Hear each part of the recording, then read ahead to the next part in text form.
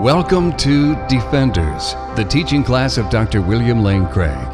For more information and resources from Dr. Craig, go to reasonablefaith.org. I concluded last time by saying that despite the initial attractiveness of a preterist view of Christ's second coming, I cannot at the end of the day accept it because it forces upon us an implausible division of Christ's return spoken of by Paul and of the coming of the Son of Man spoken of by Jesus. How might this be seen? Well, let me make 3 points. First, it seems to me that according to Jesus and according to Paul as well, the coming of the Son of Man predicted by Jesus is a visible coming to earth. Notice that the verb to come is a perspectival word. What do I mean by that? I mean that when somebody comes, that represents the situation of the speaker. Somebody comes to you. If you want to describe how you go to them, you use the verb go instead. You don't say, I come to them. You say, I go to them, and they come to me. Come and go are perspectival words, rather like here and there. Here is where somebody comes. There is where somebody goes. To see how such words are used in the New Testament, look at Acts chapter 1 and verse 11. This is a nice illustration, I think, of the perspectival nature of coming and going. Here, the angels say to the disciples who are standing about, having just witnessed Jesus' ascension, Men of Galilee, why do you stand looking into heaven? This Jesus who was taken up from you into heaven will come in the same way as you saw him go into heaven. So when Jesus, in Mark 13, talks to the disciples about the coming of the Son of Man, this is a description of his coming to earth. It is where they will see him and experience him. The language of the coming of the Son of Man indicates that he is coming to the place where the observer is. What that means then is that Jesus coming to earth is going to be visible and public just as it is described. It is not going to be some sort of secret, invisible event. It is going to be observed. Look at Mark 13 and verse 26. And then they will see the Son of Man coming in clouds with great power and glory. The people who are on earth will see the Son of Man coming with great power and glory. Also, if you look at Mark 14, the trial of Jesus, you have similar words. Mark 14, verses 61 and 62. Again, the high priest asked him, Are you the Christ, the Son of the Blessed? And Jesus said, I am, and you will see the Son of Man seated at the right hand of power and coming with the clouds of heaven. Here, Jesus says to the high priest, you will see the Son of Man coming on the clouds of heaven, just as he had said in the Olivet Discourse. Notice that this coming is in sharp contrast to the false messiahs that are predicted in the Olivet Discourse, where someone will say, here is the Christ, or there is the Christ. As Robert Gundry points out in his commentary on Mark, the distinction between the true coming of Christ and the coming of these false messiahs will be the public, visible, demonstrative nature of Christ's real coming. These false messiahs come in deceptive, private ways, which are seen but by a few. But the coming of the Son of Man, described by Jesus, is an overpowering public event that will be plainly evident to everyone. Compare in this connection Matthew's version of the Olivet Discourse in Matthew chapter 24, verses 24 to 27. There Jesus says, "For false Christs and false prophets will arise and show great signs and wonders, so as to lead astray, if possible, even the elect. Lo, I have told you beforehand. So, if they say to you, 'Lo, he is in the wilderness,' do not go out. If they say, 'Lo, he is in the inner rooms,' do not believe it. For as the lightning comes from the east and shines as far as the west, so will be the coming of the Son of Man." Christ's coming is going to be a visible, overwhelming event that everyone will see, not something that takes place privately in the inner rooms or out in the desert where these false Christs are. Also look at Revelation chapter 1 and verse 7 to see that this was the view in the early church as well. "Behold, he is coming with the clouds, and every eye will see him, everyone who pierced him, and all the tribes of the earth will wail on account of him." So Christ's coming is a public event that will be witnessed by all people. Now, if that is right, then the coming of the Son of Man that is predicted by Jesus is not some invisible, secret thing that took place in AD 70 that nobody on earth saw. It will be the public, visible, overwhelming advent of the Son of Man to earth that will be experienced by everyone. Second, the Son of Man doesn't have to wait around until AD 70 in order to be enthroned. Remember that on this view, with the coming of the Son of Man and the destruction of Jerusalem in AD 70, Christ is enthroned in his kingdom as the Son of Man. But what happened in between AD 30 or 33 and AD 70? For some 40 years, did the Son of Man have to wait around in order to be enthroned? That seems preposterous. Jesus rose triumphant and glorified from the grave and ascended into heaven to the right hand of the Father. He doesn't have to wait to assume his kingdom.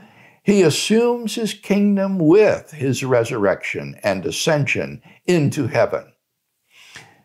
Look at what Paul has to say about this in 1 Corinthians chapter 15, verses 23 to 28, in his discourse on the resurrection of Jesus. Keep in mind that 1 Corinthians was written by Paul around AD 55. That is before the supposed coming of the Son of Man in AD 70.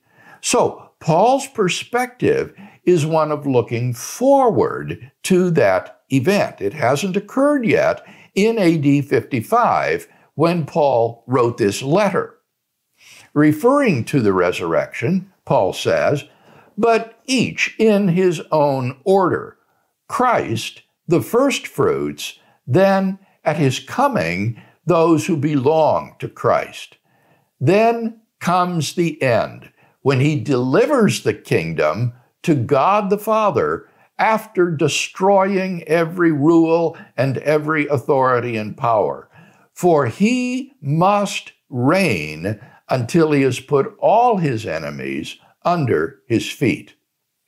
So, in AD 55, Christ is already on his throne. He is reigning as the Son of Man, but he will deliver the kingdom over to the Father when he comes again. Paul continues, the last enemy to be destroyed is death, for God has put all things in subjection under his feet.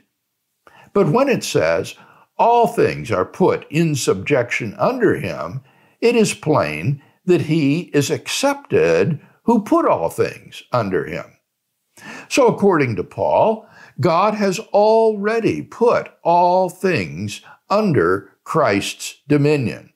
But obviously that excludes God himself. God put all things under his feet, but that doesn't mean that God is under his feet.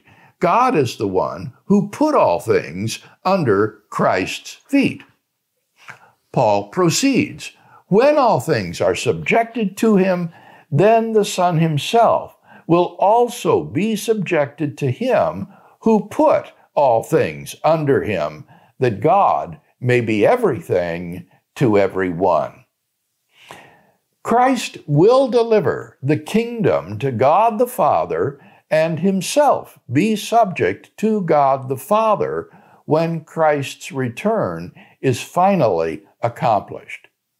So, on this view, it seems to me, Christ doesn't have to wait around until AD 70 to be enthroned in his kingdom. He is the risen and ascended King already when Paul writes in AD 55. Compare this to Hebrews chapter 2, verses 7 to 9, a very similar reflection. The writer begins by quoting from the Old Testament. Thou didst make him for a little while lower than the angels. Thou hast crowned him with glory and honor, putting everything in subjection under his feet. Now, in putting everything in subjection to him, he left nothing outside his control. As it is, we do not yet see everything in subjection to him, but we see Jesus, who for a little while was made lower than the angels, crowned with glory and honor because of the suffering of death, so that by the grace of God he might taste death for everyone. So, I'm not persuaded that what Jesus describes in the Olivet Discourse is the presentation of the Son of Man in the throne room of heaven when he is then crowned and receives his kingdom. It seems to me much more evident that what is described is the coming of the Son of Man as King and Conqueror, the glorious return of Christ to the earth as the risen and conquering Lord. Finally, third, the real Achilles heel of the preterist view is, once again, the resurrection of the dead. Paul, in his letters, looks forward to the parousia. Remember, all of his letters were written prior to AD 70. Paul was martyred somewhere in the mid-AD 60s. His Thessalonian correspondence, where he describes at length the appearing and the coming of the Son of Man, was some of the earliest material in the New Testament, being written around AD 51 from Corinth to the church in Thessalonica. Paul looks forward to the parousia of Christ and the resurrection of the dead at his return. So, obviously, the resurrection of the dead didn't occur in AD 70. What the preterist is therefore forced to say is that what Paul is looking forward to and describing as the coming of the Son of Man is not the event that took place in AD 70, but rather an event that will occur at the end of history when Christ comes back once again and the dead are raised. I remember at a conference at which N.T. Wright was speaking, someone asked him, if you believe that the coming of the Son of Man occurred in AD 70, what about the resurrection of the dead? Do you think that that is already past? And Wright responded, of course not. I think Christ will come again at the end of the age, and then the dead will be raised. So, you see, you wind up doing exactly what the rapture folks had to do. You have to postulate that Paul isn't talking about the same event that Jesus is talking about in the Olivet Discourse, despite the commonality of the vocabulary and the connections between the two. The preterist has to say that what Paul is talking about in Thessalonians and his other correspondence is this end-time event, not the event that Jesus predicted in the Olivet Discourse. That seems to me to be extremely ad hoc and implausible. It seems to me that the natural understanding of Paul's teaching is that he and Jesus were talking about the same event. When Christ will return as the Son of Man, the dead will be raised, the angels will gather the elect from the four corners of the earth, and they will welcome Christ back to earth to establish his kingdom visibly. So again, with all the best will in the world, at the end of the day, I just don't buy preterism. It would be nice if it were true, because it would solve the problem of the delay of the parousia so adroitly. But it seems to me that this interpretation is implausible. Next time we meet, we'll continue our discussion of the return of Christ.